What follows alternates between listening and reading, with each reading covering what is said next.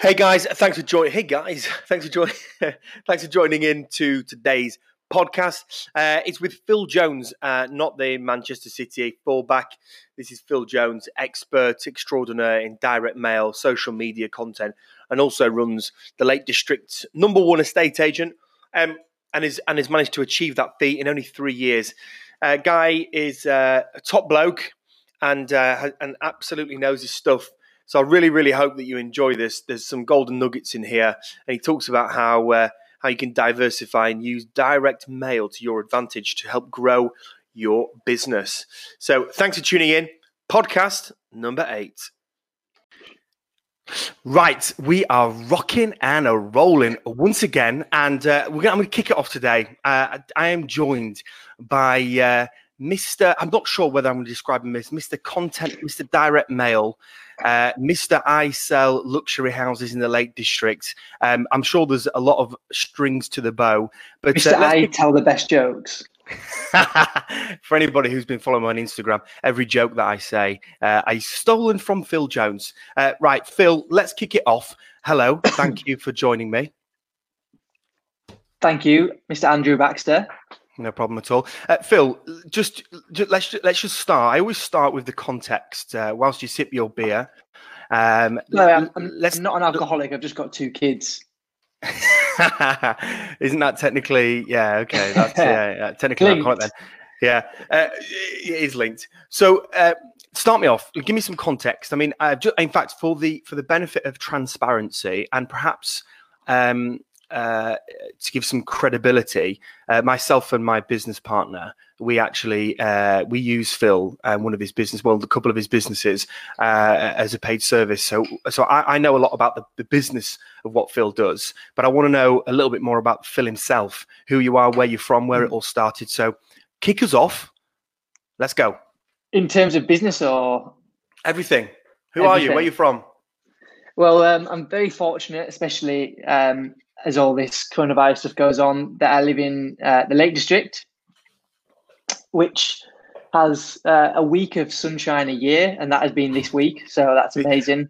I was just going to say, just quickly, it always seems to be the week of the year that nobody ever sees, and how fitting to have it on the lockdown in isolation. Yeah, it's as good as it's been for me. It's probably destroyed the Lake District economy because the amount of money that it turned over this last week would have been unbelievable. But anyway, so it was. I'll start with school. That's probably a good place to start. So I was one of those kids that if the teacher told me to do something, I'd do the total opposite. One of those. I've never liked being told what to do. Still don't. Ask my wife if you need confirmation of that. So I was tagged at all the A stars and A's and came out with short of that. It was nowhere near what I should have done, but I wasn't bothered in the slightest. It never did bother me. I don't think I've ever done any revision in my life for school. Was there any expectation on your shoulders from your parents to do well at school? Yes. Yeah, my family as a whole. I'm one of 3, and therefore it's fair to say my brother and sister, although they have other talents, academically isn't academic. Studying isn't one of them. Mm-hmm. So I was the youngest and the one with he's going to get the A's. That one. But although I got some A's, I had nowhere near what I should have done. So I then went to sixth form, fell into, in fact, went in sixth form, got kicked out of sixth form for not getting the grades I should have done, which was an interesting period of my life, going from the family's wonder kid to being kicked out of school. The black sheep. Yeah, so I went to work for a youth hostel in Kendal because it was the only job out there, and I knew nothing else. My family are my mum's a piano teacher, my dad's a stockbroker, but they're very, as most families are, don't understand entrepreneurship as we do. it wouldn't make, a lot of things we do wouldn't make no sense to them whatsoever. Yeah. And therefore I was never shown any of that at all. And at this point, did working for yourself and owning a business or multiple businesses, was this in the frame at all? I don't even think it crossed my mind. I always had in my head, and maybe everyone does this, where I thought I would do something good at some point. I just didn't know what or when. And maybe everyone has that. I'm not sure, but so I went to a youth hostel, then went to work as a trainee QS, quantity surveyor, where got made redundant a year later from that, and went and fell into a job at an energy company. At this point, all my friends were coming out of university and going into jobs locally, and I was working in what's fair to say it was a man's job. As a youngish boy, I was probably 20 at the time, and on 20 grand, and at the time that was way more than my mates were on as an accountant, as you know. So I thought, this is it, 20 grand, living at home, 100 quid a month rent, nailed it, absolutely nailed it. Yeah. But 3 years later, when I was now on 21 grand, with expecting a child, with Sam Ashdown in my ear 24/7. So just for the benefit of people who are going to be listening to this, Sam Ashdown is a renowned business coach, predominantly in the estate agency world. Very, very successful. Very, very good at what she does, and also happens to be your mother-in-law. Correct. Right. Yeah. So as you can see, there's my family and Sam Ashdown, who is as far towards entrepreneurship as you could ever wish to go. Yeah. You know, when I first met Sam and took interest in her business, she was earning unbelievable amounts, yet spending unbelievable amounts. Because that's how her brain worked. I couldn't even go into the figures, but it was unbelievable. Right. But I was reaping the benefit. I was going to the US on, 3 weeks, 5-star hotels, eating anything I wanted for no cost because she was paying. But so these were worlds apart. Okay. And Sam and I were talking once, and I was saying that I've got the golden handcuffs in this. Well, she told me I had the golden handcuffs because I was now earning 21 grand as a 23-year-old that needed and wanted and expected more. And it wasn't, again, I still didn't like being told what to do. So I was being told what to do by this boss. And although we got on well, I was never going to go find that industry, that business, because I was more of an office-based person in a world that was men, fixing things. Does that make sense? Okay, I was always a bit alien to it.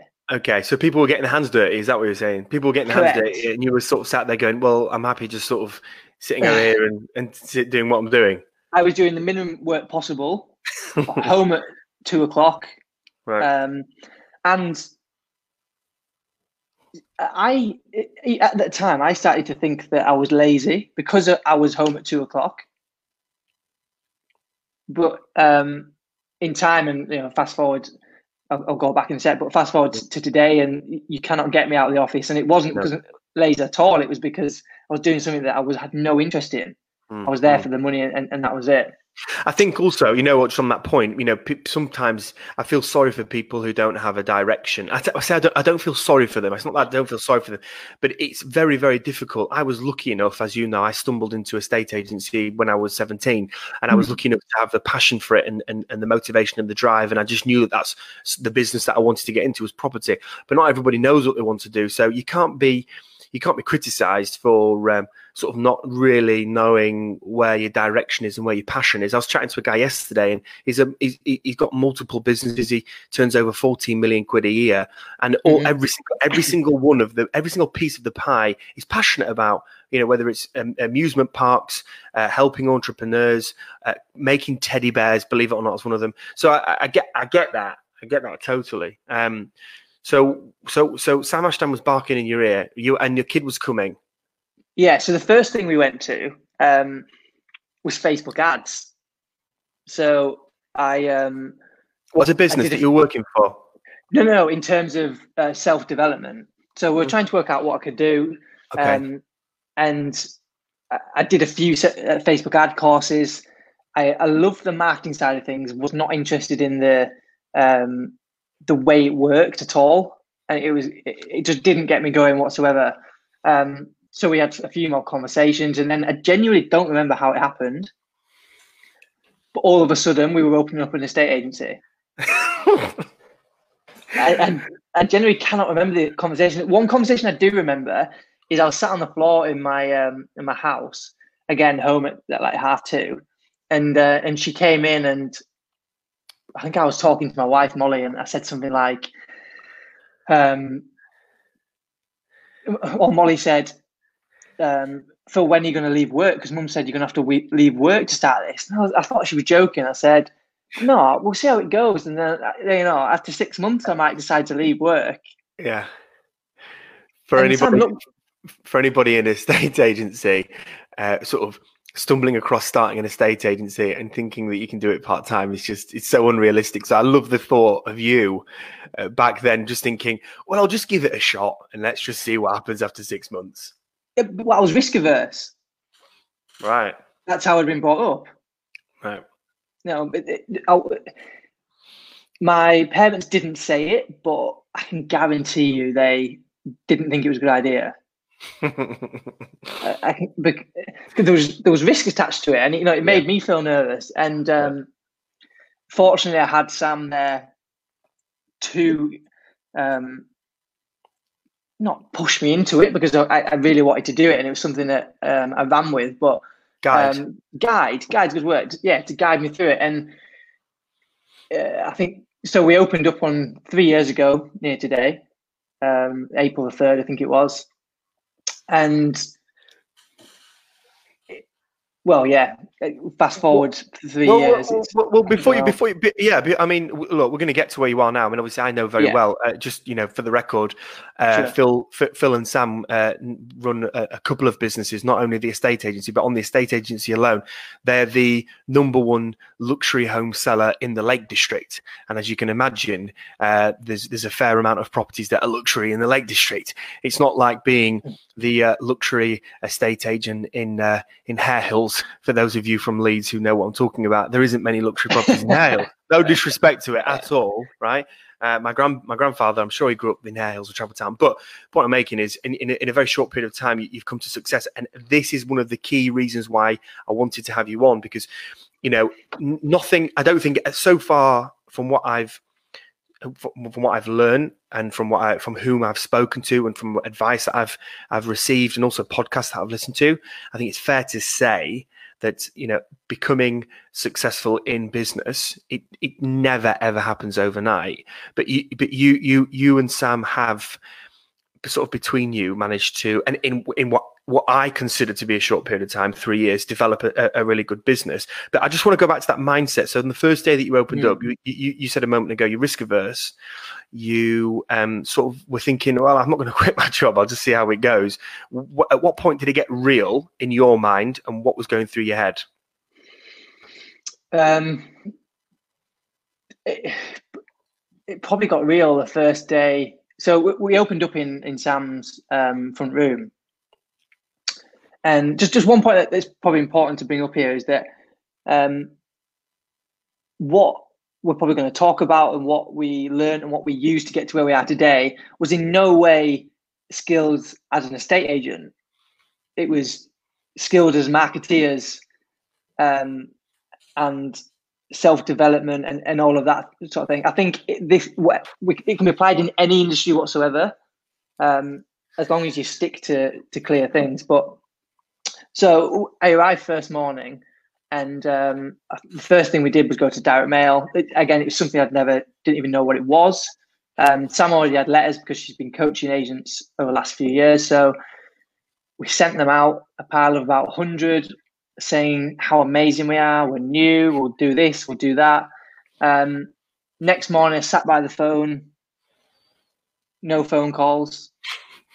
So I got my mobile and typed in the number and rang it because I thought, this number's not working. But it rang and it was absolutely fine. And it just turns out that it's not that easy. No. Okay. So, and for the record, direct mail for anybody who's listening, and I think it's a good point you made there, Phil. About this is not the conversation that I want to have with you and anybody else that I have in the future or in the past is not about specifically their industry. So this isn't about estate agency, and I want to make it about business. And you are now, in my opinion, I mean, I look to you for guidance on direct mail. And you know, you have a lot of credibility, in my opinion. Just to say that 3 years ago you didn't have a clue is mind-boggling, but clearly you've got a talent for it. But direct mail is what is direct mail? The official term is unsolicited sales letters that are sent through the post.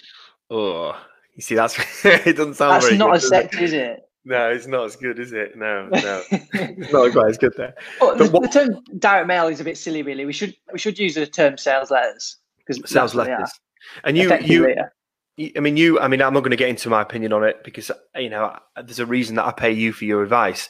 So it's obvious that I know it works and I think it works. But it's just stepping outside of a estate agency for a minute.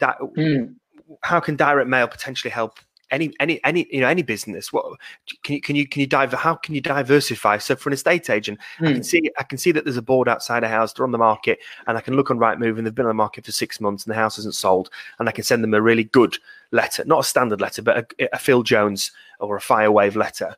Yeah. But let's say that I don't run a business that can have the ability to track and be as direct as that. How can you diversify in direct mail? There is no other method that you can send exactly what you want to say directly to someone and make sure that it lands on their doorstep. You can do Facebook ads. You can't target an exact person. Facebook ads. You can do everything. Sales letters are the only way you can directly speak to the exact person or the exact group of people that you want to speak to. It would work in any industry whatsoever. I mean, to think of an industry it wouldn't work in. And just going back to the way I learned, I read every single book I could ever get my hand on direct mail, and still do. Dan Kennedy is the guy to go to. Anything by Dan Kennedy. If you go on YouTube and type in Dan Kennedy, some videos will come up an hour long from seminars he did 20 years ago, and they're the kind of things that I learned from. Okay, but I want to come back to three. Well, it's the three things. I want to come back to two things mainly, right, and including direct mail, because I think at this point, if I were somebody who didn't know anything or deal in direct mail per se, I would think that I get direct mail from my door from I don't know. Takeaways or in fact I don't really get a lot nowadays, but certainly from the only other one really is estate agency. So some people might think, yeah, okay, direct mail, move on to one side, but I do want to come back to it. I want to go through your story a little bit more and come back to that and social media, but because I think direct mail is potentially a trick that a lot of people are missing. Because it seems like we've gone through a period when social media started to be the thing that everyone was jumping on. The old newspaper adverts, which I still think are old, unless you're doing it in the right time, radio and TV. But direct mail feels like a bit old. But I think there's a bit of a trick behind direct mail because there's a lot of people on social media, isn't there? So we'll come back to that in just a second. Let's just skip, because you set up the estate agency, and now in estate agency you don't have an income straight away. So did you go through a rocky period, a concerning period?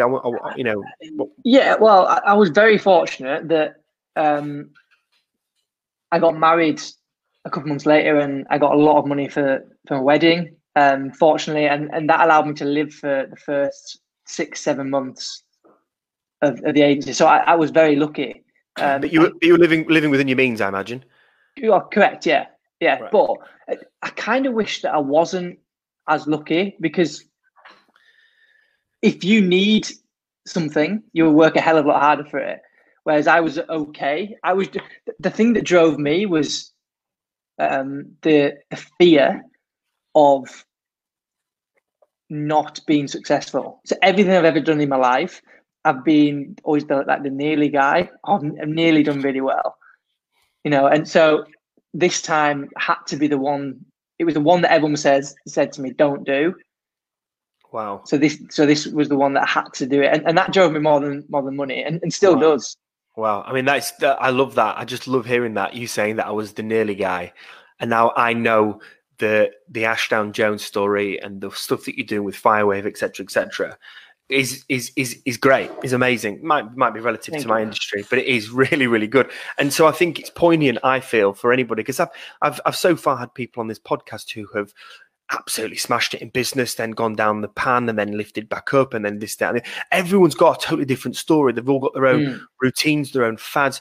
And I think it is interesting hearing how people either overcome issues or they're a direction, because I think everybody's different. Yet I feel like people's personalities can be similar. And therefore, if somebody's a similar personality to you, they might be able to go, bloody hell, there's a way of doing it. Like I had a guy on here who was just totally relentless. I mean, at one point he was making suits for Ryan Giggs, and then he had nothing. And then he was making sandwiches and knocking on delis' doors. He was just so relentless. And then I had another guy who called himself Mr. Consistent and literally has never really had a huge downturn, but it's been a slow increase. And I think that's important to get the balance, because I'm interested. I mean, I'll be honest with you, I'm doing this as a selfish purpose. I'm interested in people's stories, and I want to get, motivation and inspiration from people. The interesting thing from what you've said is that in anything, that there is no one way to do it. If it works, it's the right way to do it, but it has to be the right way for you. So there are so many influencers out there in terms of industry, in terms of wider, the Gary V's, etc. Find someone that suits the way you think, but challenges the way you think too. But is going in the direction that you want to go in, and listen to them. And you don't have to listen to every single person, because quite a lot, I was listening to Gary Vee today, and he was saying that he doesn't believe that he should ever concentrate on one thing, because some people don't like concentrate on one thing.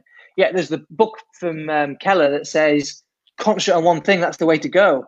And these are two people that are like, at the top of their game. So it's not possible to listen to everybody. Just find a few people that really suit you and go with that. Yeah, I think balance in everything seems to be the one thing that I'm pulling out of a lot of stuff at the moment, whether it's work and life balance or focusing on one particular thing. But just come back. So you spent a lot of time reading, and you still do, and you listen and you focus. And that's your. Did you just find that this whole sort of direct mail / marketing was something that you were really interested in? And is that why you focused on it? Well, we should probably start somewhere else. So I would be nowhere near where we are as a company, or where I am as a person, in order to be able to give advice now, without somebody there. So Sam, who had paid £45,000 a year to be in a mastermind and be with the best, who had paid, in Vegas, that had done that. So I had someone like that who was there to challenge my thinking, and in no way did she take over. In no way did she ever say, no, this is the way we're doing it. We would discuss things, and I was picking up, I was learning at a ridiculous speed, because and in no way did we get everything right. We made big mistakes because we'd not done agency before. But imagine having someone from the day one, like a coach that you would charge £45,000 for, as your business partner. So I was extremely fortunate and still today, I learn, constantly on things like that. So that's really it. If there's one thing to do, find someone that's been there and done it, and pay them for advice. But so what happened is, the first few weeks, Sam was on a webinar once, training agents, and we hadn't had any responses to our letters. And there was this house that had been on for 2 years. And I was like, why on earth would they not ring me? Like, I've told them how good we are. I've told them I'll sell the house. So I got in my car and I drove up his private drive, through his electric gate, and knocked on his door and just asked him, look, how can I possibly help you? And it turns out he was the director for Barrett's Homes. So, Builder. He was the marketing director for Barrett's Homes. So I don't remember it, but the older people remember the helicopter advert. You probably remember it, Andrew. But anyway, a long story short, he became a client very quickly, and so I built up very quickly by door knocking. And by the way, I hate door knocking. Yeah, I was going to say it's a poor thing. How did that feel? Just for because I feel like I'm getting into running at the moment, right? And during a run, during the first few runs, it feels horrendous, but then afterwards, it feels amazing. And now it feels like a completely different point to make. But obviously, I've door knocked before. What was that feeling like when you got that? I mean, how much was the house worth? It was 1.5 million. 1.5 million. So you drove. You said you drove through the electric gates. They opened up, right? Yeah. The car jumped. So you smashed through the electric gates. And how can I do to help you? Well, the first thing you can do is go and fix the electric gates. Yeah. No, so you drove into this £1.5 million house. You hadn't got a house on the market. I mean, the other thing to bear in mind with business is you've got to be able to put your balls in a vice, haven't you? And that is it. That's it right there.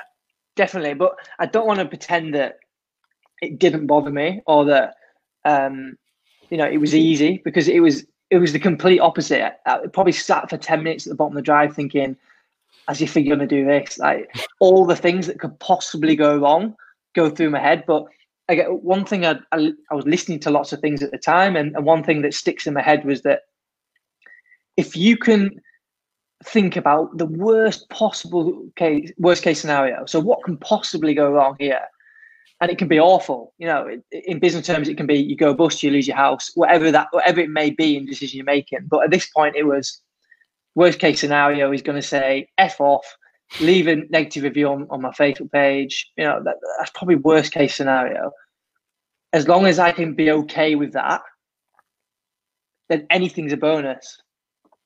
So that's was really helped me over the last 3 years as well. Is I still struggle with a lot of things, but as long as I can get okay with the worst case scenario, then it's interesting. That's a really interesting point, because a lot of advice people give is but what can you get from it? You can get the potential of £1.5 million house. It's potentially a 20 grand fee, whatever it might be in business.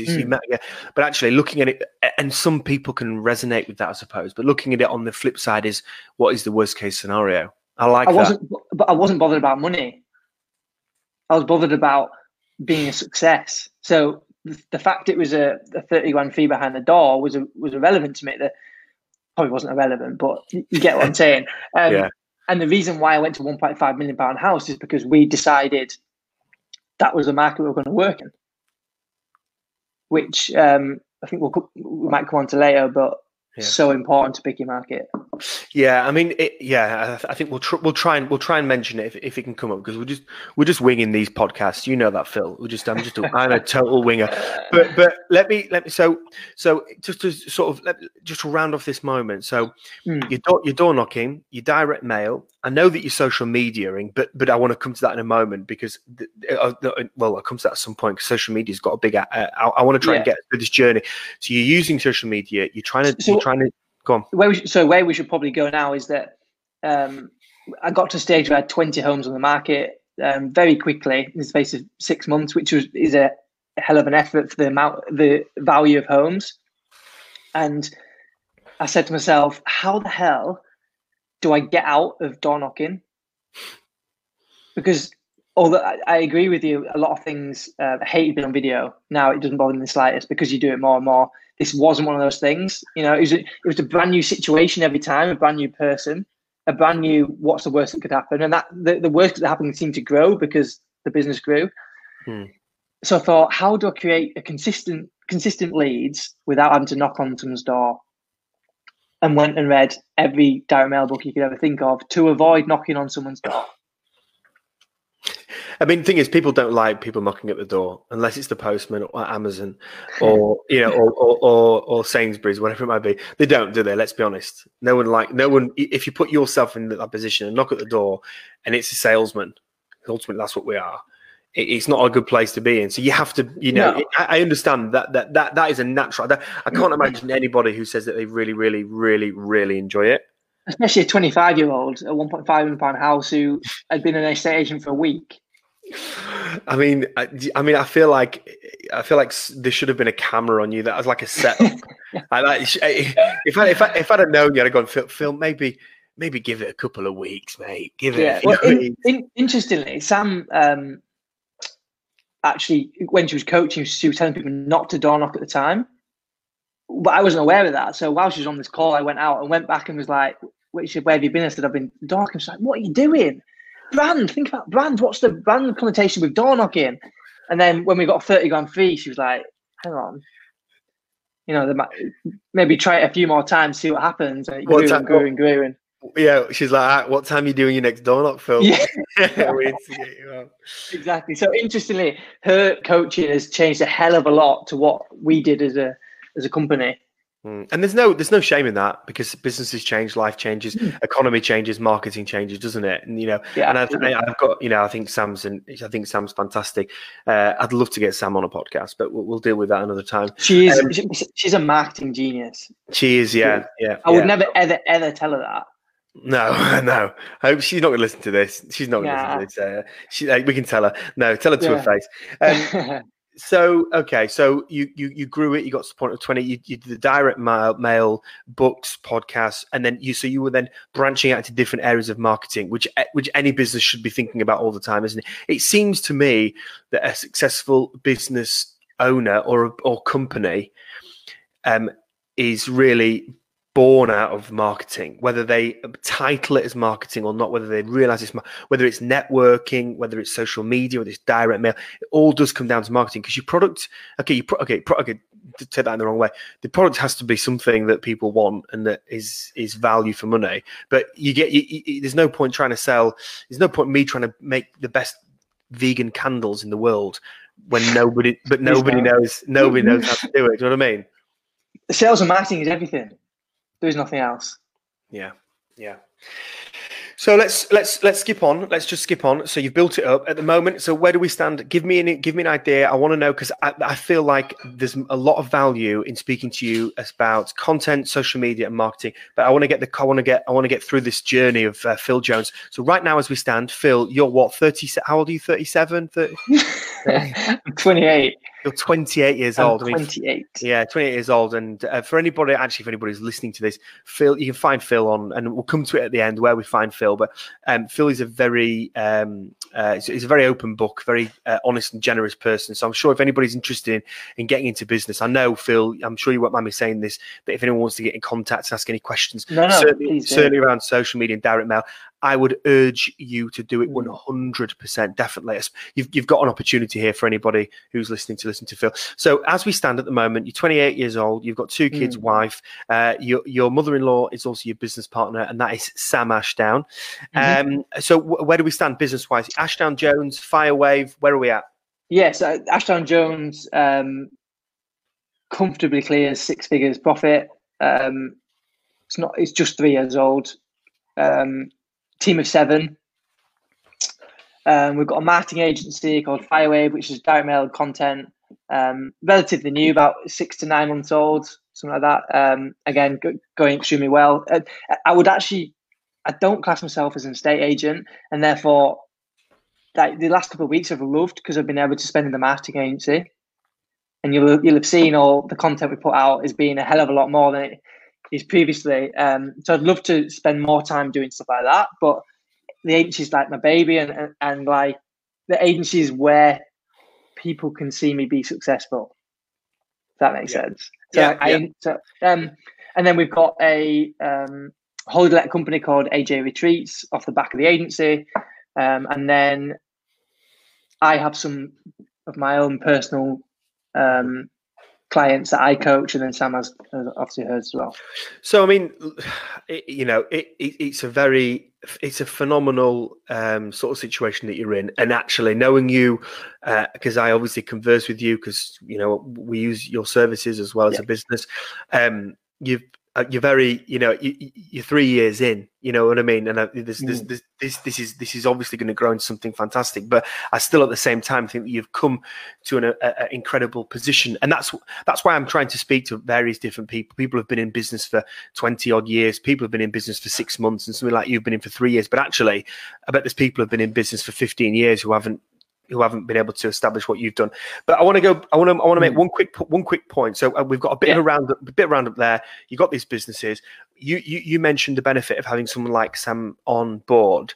That just because that was your mother-in-law, that doesn't mean that anybody else can't have that coaching. You just maybe have to pay for it, or you have to do a lot of digging and find their free resources. Now, I follow Sam Ashdown on her Facebook page and on her various different stuff. She actually gives all of her tips, and so do you, to be fair to you, and so does Gary Vee, and so does James Sinclair, and so does Matt Haycox. That all these people give all the information for free. If you're just very clever and concise with it, you don't actually have to pay for it. But going back to the coaching aspect of it, I must admit, before I engaged in a coach, I was very, very skeptical because there's a lot of business coaches out there. And my concern was, who's the right coach? And, what you're going to do for me? Not that business coaches can't do a lot, because obviously I've got one. Sure. What's your point on that? Is every business coach the best? If they're not, how do you find the best? Yeah, it comes down to, again, listening to people. And whoever, in my opinion, I pick someone that has been where I am now and is where I want to be. So my coach now, 5-10 years ago, he's about late 30s, I think he is, was running multiple six-figure businesses, and he now turns over seven figures onward to 8. So that's where I want to be in the next 3 years, and therefore that's why I pay money. The reason why I fell into the coaching other agents, but it was newish starters coming that I know how vital it was that I had Sam there, and now I can offer that to someone. Yeah. So that's why it was really. Yeah. It's an interesting point, because I haven't talked about business coaches so far, and I think actually, just to try and simplify what you're saying, if you're engaging with, or if a business coach comes knocking on your door, you stumble across them, yet you establish that they're not in the position. And by the way, this is very personal to you, so I'm not trying to back you into a corner to say, no. Yeah, don't you know? But what you're trying to say is that your opinion on decision making behind a business coach should be, what has that person got? What are they good at? What are they successful at? What is their proof of the pudding, if you like? Is that what you're saying? Look at what they've done. If they're living in a back-to-back terrace in the middle of somewhere and they're renting and they don't have a car, I'm not saying that materialistic things. No, I get you. You know what I'm trying to say? Absolutely, yeah. It's one good sign is that make sure if you're going to pay someone to be a coach, they have a coach. Because if they don't have a coach, they don't believe in coaching and therefore shouldn't be a coach. Right. Which is unbelievable how many coaches out there don't have a coach. Like how can you charge me to be a coach and not have one yourself? It's amazes me. But so somebody did mention this the other day. In fact, you know him, Matt Haycox. Yeah. He said to me that Roger Federer is potentially the best tennis player of all time, amongst others. He's got a coach. Yeah. You can't sort of simplify it in as many terms. Okay, good. Right. Yeah, just on that point, that the coach does not have to be better than you at something. Of course. At all. He's there to challenge you and to give his experiences and keep you to your word. That's what he's there for. That's interesting. Right. So we've got understanding now. Phil Jones. Oh, by the way, Phil, do me a favour. How often do your mates take the mick out of you for not being a Man United centre back? Yeah, it's died down now. I've got the same birthday as well, which doesn't help. You are joking. No, but I'm a lot better looking. No joke, right? So I opened Ashdown Jones. My address was now public. So Christmas, a couple of days before Christmas, it was got an envelope through the post. Phil Jones. I thought, who's sending me stuff from China for Christmas? I thought I'll leave it to Christmas Day. It could be. So I opened it and it was pictures of Phil Jones centre back. What the? And there was this love letter saying, Phil Jones, I love you. You're amazing. You're the best centre back there's ever been. Please sign these photos and send them back. Send them back to me. And I feel really bad. They're still sat in my drawer. Oh my God, you've got to take a picture of that and put it on your Instagram. Please find it. Dig it out of the drawer.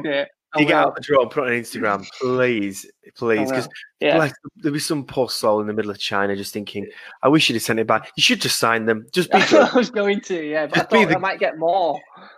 yeah. Can you imagine if it gets raffled off and they make a few £100? Yeah, maybe don't do that. Okay.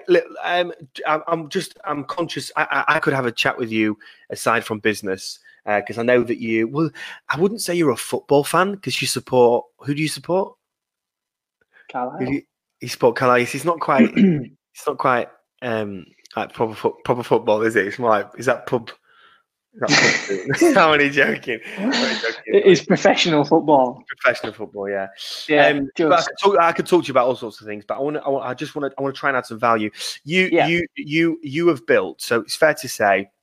The business that you and I'm not leaving Sam out of the equation, but I know she's not the type of person who sort of needs any recognition. Okay, because she's very successful in her own mind. But you and Sam, because obviously she's your business partner, have built a reputable, successful business in the last 3 years. Sam spans over 25 years. I don't want to give her age away, but maybe a bit longer, a bit less. 51, Sam is. Okay, you don't mind giving away, right? No, not at all. No. Not at all. No, you're quite comfortable with that. But what would be your main three? What would be your main? I'm not saying that this is the only thing. What's your 3 or 2 main reasons or focuses behind building the businesses? What's made them successful? Yeah, good question. The first thing, and probably the most important thing, is pick a niche of a market and understand exactly who that market is, and everything you do in terms of content, sales letters, marketing, literature that you print is aimed at that person or that group of people. Estate agents love to think that you can sell everything to everyone. Let's move away from estate agency though. Even if it's candles, I give you an example of a vegan candle. That's an example, isn't it? A vegan candle. The reason why I was going to estate agency is because it's the only industry actually that people think that. There's if you look at people like Woolworths and etc., they've all struggled because they've tried to sell everything. The only company that actually can do it is Amazon, but that's because it's absolute mass. And they get a different kind of thing. So pick your market. Think any marketing you do, think about market, message, medium in that order. Whereas I think a lot of and I would be including this if I was a new starter. You go message, or you go medium. So you go, I'm going to go in the paper. You go, I'm going to say this, and then you don't think about who that's going to reach. So it's pointless if you've got the most amazing message in the most amazing place, but none of your market actually see it. You're never going to sell anything. So I think just on that point very quickly, for the benefit of giving some kind of useful content, is if we use the candles for example, right? If you were a candle maker, and I don't know why I've chosen candles, but I've quoted them before. If I was a candle maker at home and I was listening to this, or if I was making wings and I was delivering, and I was a delivery service, and I just chicken wings. Yeah, let's just say. I love barbecue chicken wings. Right, okay, but let's just say that I was a grilling company and I was grilling food, but and I was listening to this and saying, be niche. I'm thinking, well, hang on a minute.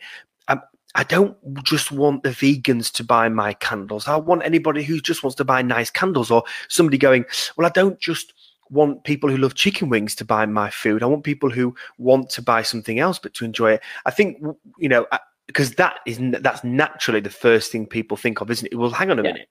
It's a smaller market, smaller audience. Yeah, hang on a minute. I don't, I can still, somebody who just wants to buy a lovely candle, I don't want to miss them. The point is that I think is that you're still going to get that person potentially. But if you're not focusing on that sort of direct and that niche, am I right in saying this? Your message is potentially lost?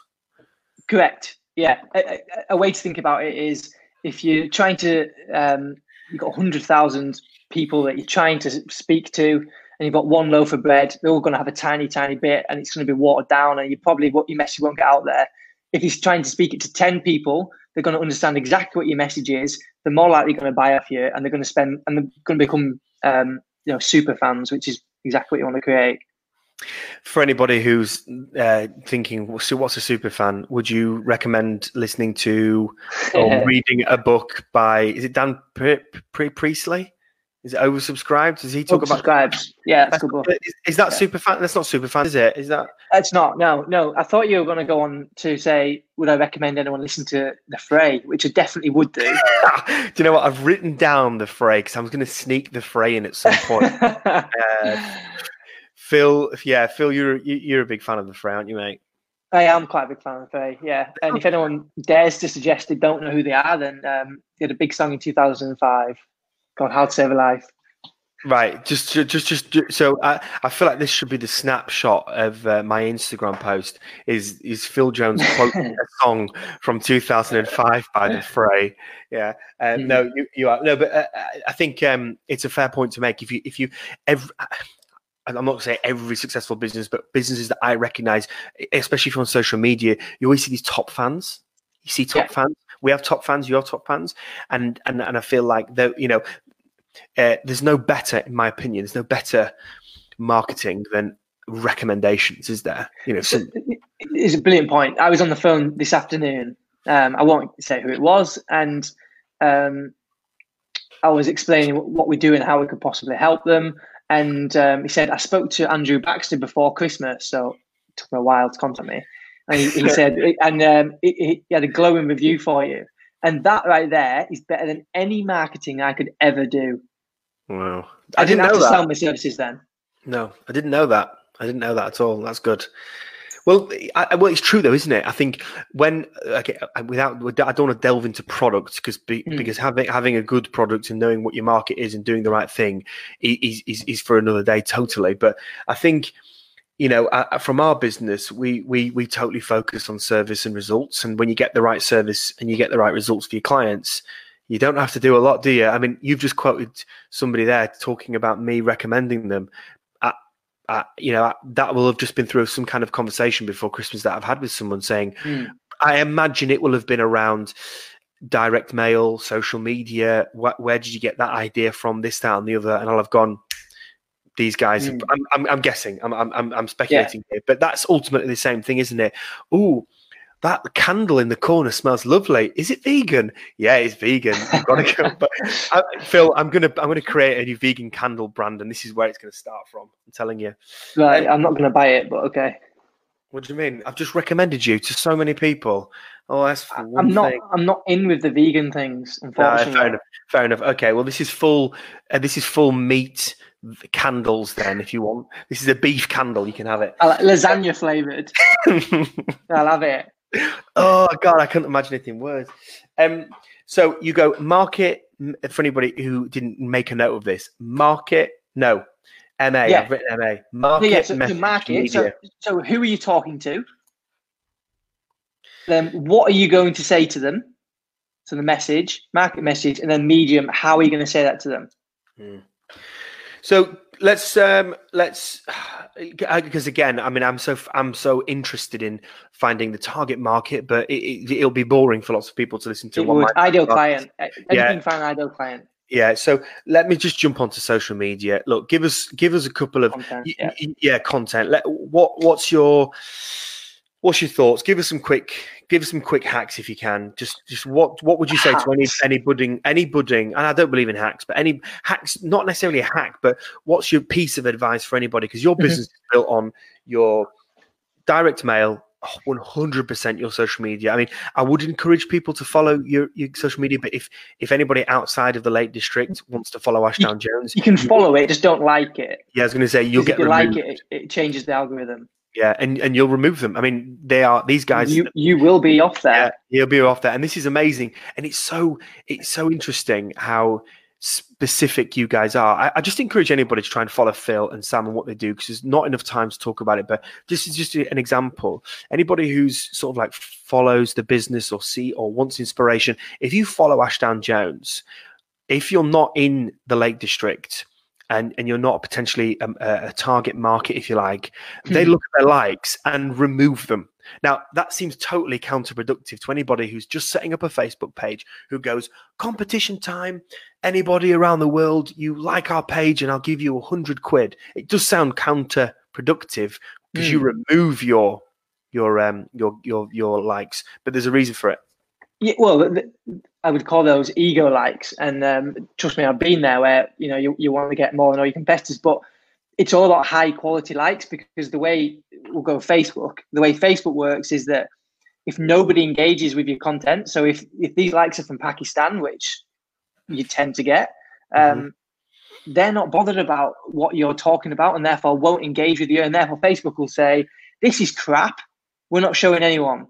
So it's pointless. It's better to have one like that's super relevant to you than having 100 that are from abroad or from Leeds. There's nothing wrong with Leeds. Nothing wrong with Leeds, Mr. Phil Jones. I'll tell you that. So that there, for example, is a little sort of like, I wouldn't say a hack, but it's a little tip and advice, isn't it, in terms of what they're doing? Social media for anybody who we're not going to give away the ins and outs of everything, but for anybody who's afraid of jumping on social media and doing something, what can you tell them? First of all, people struggle with the idea of content. So the idea of content is you answer questions. So what I suggest you do is write your customer journey, and let's go with candles. So at what point would someone think that they need a vegan candle? I'm going to drop vegan because that's going to confuse me. A candle. So, it's questions about maybe home, the way it looks. So you should be doing content about living room designs, or is it about the smell? You should be doing content about how to cover your husband's smell or Andrew's smell. But getting them so far down the journey as you possibly can before they even think about buying a candle, and get them used to your brand, get them to know your brand, get them to like your brand, and get them to trust your brand with content. When they come to buy a candle, there is nowhere else they're going to but your vegan candles, Andrew, your candles yourself. Coming out soon. That's the idea of content. If you write content with the idea that you're going to sell on that piece of content, put it in the bin, press delete, do whatever you want to do, because it's pointless. You've missed the boat. I'm trying to stay away from agency. Yeah, I will. Okay. What you're a young lad. I mean, you're only you're a bit older than me, let's say. Where do you see? I mean, you've mentioned before that you don't class yourself as an agent, which I like the fact that you've said it.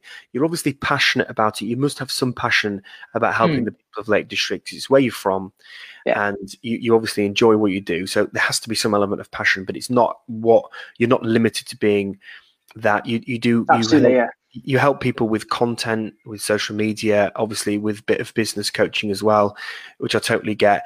What do you see? What's your, have you got an end game? Have you got an end goal? I mean, people talk about before you set up a business, you should have an end in sight. Do you believe in that? And what is yours? It depends on the reason why you set it up. So I set up Ashdown Jones to secure my family's future. So to have an end game or an exit strategy seems counterproductive. So certainly not for that. For the other companies, I do. But for every company, we've got a 1 year, 3 year, 5 year goal that we'll make sure we meet. Those change every year. Where do I see myself? For the next few years, I see myself concentrating on helping people that were in my position 3 years ago. I would still be running around selling homes for £99, low end of the market, because because what we do naturally as humans is we look at how everyone else does it and we try and beat it. And by beating it, my thoughts would be go lower price, not the total opposite. So my passion is at the moment is trying to help people from where I was get to where I am now. Okay. And just very quickly, I know you obviously specialize in, and you've got a niche in helping people in estate agency per se. Do you ever see yourself branding out to? I would love to. And I do help businesses now that come to me, not on paid, just advice from my own experiences. The challenge with saying I'm going to branch out is I'm going against what I'm saying now, where you got to niche, and you get to a level where all of a sudden you do the opposite and you de-niche and you go to everyone. Like Gary Vee. If Gary Vee niched now, it would make no sense. Yeah. But at first he niched. He was talking about wine. How niche can you get? And you build your reputation. Personal brand, by the way, no such thing. It's a reputation. No such thing. Personal brand. So you build your reputation, and then you go from there. Okay, right. I'm gonna come on to a couple of quick fire questions for you, Phil. But listen, I just want to say at this point as well, thanks for jumping on here, because I think you're a top. I do think you're a top bloke, and I think I think age is genuinely just a number. And I think I when I've spoken to you, you do sort of step aside, and I think what you're very good at is challenging. You're very, very good at challenging, and I think if ever there's a decision to be made around hiring, firing, marketing, whatever it might be, you're always very, very challenging. I think that's a really, really good trait to have. So I do encourage anybody. I'm not expecting a million inboxes to you right now, but I think if anybody it feels like they've got the bollocks to drop you a message, then they definitely should. Phil, a couple of questions. Routine. Have you got a routine, daily routine? I know you've got kids and you like to go for a run. Do you have a routine? Does it impact your success? Good question. So I've tried a routine. I've tried the up early. I've tried the personal trainer. I've tried lots of things. There is no one right thing. Don't read a book and think that's how I've got to do it to be successful. There are fat millionaires. There are fat billionaires. Don't think that you're going to genuinely. From November, I started running every day for mental health reasons. Not to sound struggling, but no, I needed some space.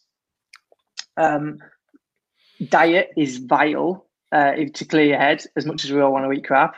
But in terms of routine, I don't have a routine. I just make sure that I get an hour's worth of self-development in, and I get an hour's worth of exercise in every day. So that's more routine than a lot of people would have, because that's you've got to have discipline around it. Do you work off a tick list? You a tick list kind of guy? Do you say, right, today I'm going to establish these things? I am very much a tick list, but I'm very much a tick list where it develops throughout the day, and nothing on the original tick list gets done. But I am very good at saying to myself, like, this gets done this morning, and that's it. Time blocking is key in terms of routine, in terms of working, definitely. Just one quick on routine that I've started the last 3 days: cold showers. Oh, really? Yeah, I got a friend in a mastermind called Paul Mort. Was like, mate, cold showers. Is he a Geordie? He is, yes. Is he the guy? I've seen him on my Facebook. I don't know. He's a good guy, he's Paul. Is he? Because he's very. He's very like rah, or eat mate. Yeah. I mean, yeah. I'm not taking him off. Yeah. Yeah, he's a good guy. Very good. Wow, that's cool. Yeah, so he was saying cold showers. It's good for your immune system. Good for your mental health. It makes you lose weight. Apparently, it puts your body in a state of shock, which makes your body more used to being in a state of shock, so you react better to situations. I'm trying it. Yeah. Let us know how you get on. I think fads are fascinating. And I was speaking, I've spoken, obviously, there are a couple of questions that I ask everybody, because people talk about, you've got to get up, you've got to do this. And ultimately, It's what suits you. I think that's the most important thing. That is what's coming out of it. I had one chap who has a routine for one sole purpose, and that is discipline. And he said Yeah. to me, he said to me, not everybody needs to have a routine, but if I didn't have a routine, I'd be off the bandwagon, and I would spiral out of control. So that keeps me disciplined. I had one chap who was like, I have zero routine. I get up when I can, but I have faith. And faith for me keeps me on the straight and narrow. And it's just an interesting concept. So you do have a little bit of a routine. There's two things that you try and establish every day. It was the same as what you said before, where if I need to do those two things to keep me sane, and it's discipline as well. And if I don't do those two things, then I haven't done what I need to do that day. In terms of you do not need to get up at 6 o'clock and work every hour of the day to be successful at all. You will know when you've done enough. Just if you go in the day thinking, I'm going to finish at 2 today to work for myself, you go absolutely nowhere. But it's an obvious thing, when you get to a time and you think, right, I've finished for the day, and go home and see your kids. That is, honestly. Yeah. I mean, look, I've got a very strong opinion about doing what works for you, and I think that it's got to work for you. Unfortunately, that isn't sexy enough to sell anything. You know what I mean? People sell that idea of you've got to get up at high five. But anyway, let's move on from that. Right, last question I've got for you, and it's two parts really. And I'm asking everybody this because I've only recently come into the book world. I don't read a book. I've never read a book. I've said this on every podcast that I've had. I listen to them, and I've found so much value in listening to them and stepping out of that sort of zone of I don't read. Give me your top couple of books, and then if you've got any apps, give us a top couple of apps as well. So books in terms of positioning your brand and positioning and mindset. Oversubscribed by Daniel Priestley is brilliant. Was the number one for me. I listened to that on your advice, and I agree. And then I've just seen a book called Superfans. I must have read that. And then I'm trying to find the name of it. The Dan Kennedy book about sales letters. Okay, go on. The name is The Ultimate Sales Letter by Dan Kennedy. Okay, he's brilliant as well. That'll give you enough to start on sales letters. Perfect. I ask for nothing else. Apps. Are you an app man? Do you have any apps for your business? You like Asana, don't you, in your company? Yeah, I've never really got into Asana, to be honest. I stay away from Asana. I'm favorite apps are Instagram and Facebook. Okay, well there you go, guys. If you haven't heard of them, Instagram and Facebook, get them downloaded. Instagram's this new thing. I bet you, in 3 months' time, Instagram will be huge. There you go. If I could. Go on. Especially that at Phil Jones FW. Yeah. I'm trying to, on that note, Phil. Where do we find you? Because we can find you in multiple different places, but give us a rundown. You can. Instagram is probably. I've got loads and loads of connections on LinkedIn, but I don't do enough with it. And I'm trying. My next hire is going to be a content creator, and they're going to do all of that. But Instagram is where you'll find me, and if you message me, I will respond. Whereas on LinkedIn, I won't. And it's at Phil Jones FW for Firewave FW. FW, and Firewave is one of the content businesses that you've got. Correct. Yes. Right, Phil. Does anybody call you Philip? Is that were you christened Philip? Does she? Philip, Mr. 2 L's. Is it 2 L's? Okay. Well, for anybody who cares, Mr. Philip Jones, thank you so much for getting on this podcast. Listen, for anybody who's listening to this outside of tonight, because you're probably not. In fact, I don't think I'll get it cut tonight. But let's be honest. If you're going to listen to this, it's currently Easter weekend. It's Saturday night. It's gone 8 o'clock. It's actually 20 past 8. And Phil's jumped on here. He's taken himself away from his family. He's been busy at work today. I've seen him on Facebook and Instagram, and he's given me his time. In fact, he's not even given me his time. He's given you his time to talk about his inspiration, his backgrounds, and his ups and downs, his motivation. So I just want to say thank you, Phil, for coming on. Any famous last words? Any famous last? I thought about this today, actually. I thought because I've got quite a few podcasts coming up, and I thought if someone says, "What quote do you like?" I don't really have one. The best I can do is sometimes the hardest thing and the right thing are the same. That's the best I can do. Sometimes the hardest thing and the right thing are the same. Well, I'll finish on this note. Mr. Phil Jones, the guy who never really got there with the first few things that he did, but he's now absolutely smashing it. For anybody who doesn't follow Phil, jump on, get listening to all the stuff that he's done. And also, he just quoted there that he's listening to some podcasts. They're a load of rubbish, guys. This is the only podcast that you need to be listening to. This is, but I'm not going to listen to myself again, so I need to give myself a week of some other podcasts, and I'll. No, you do. No, you do. Back on. No, listen, thanks, Phil. I appreciate your time. Thank you. Cheers.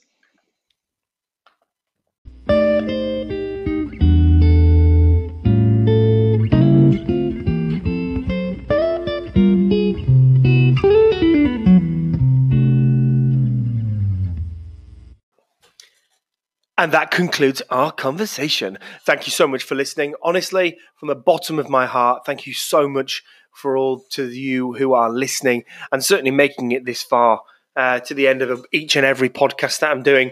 They are getting juicier and juicier, if I don't mind saying so myself. But listen, thanks for listening. I love you all.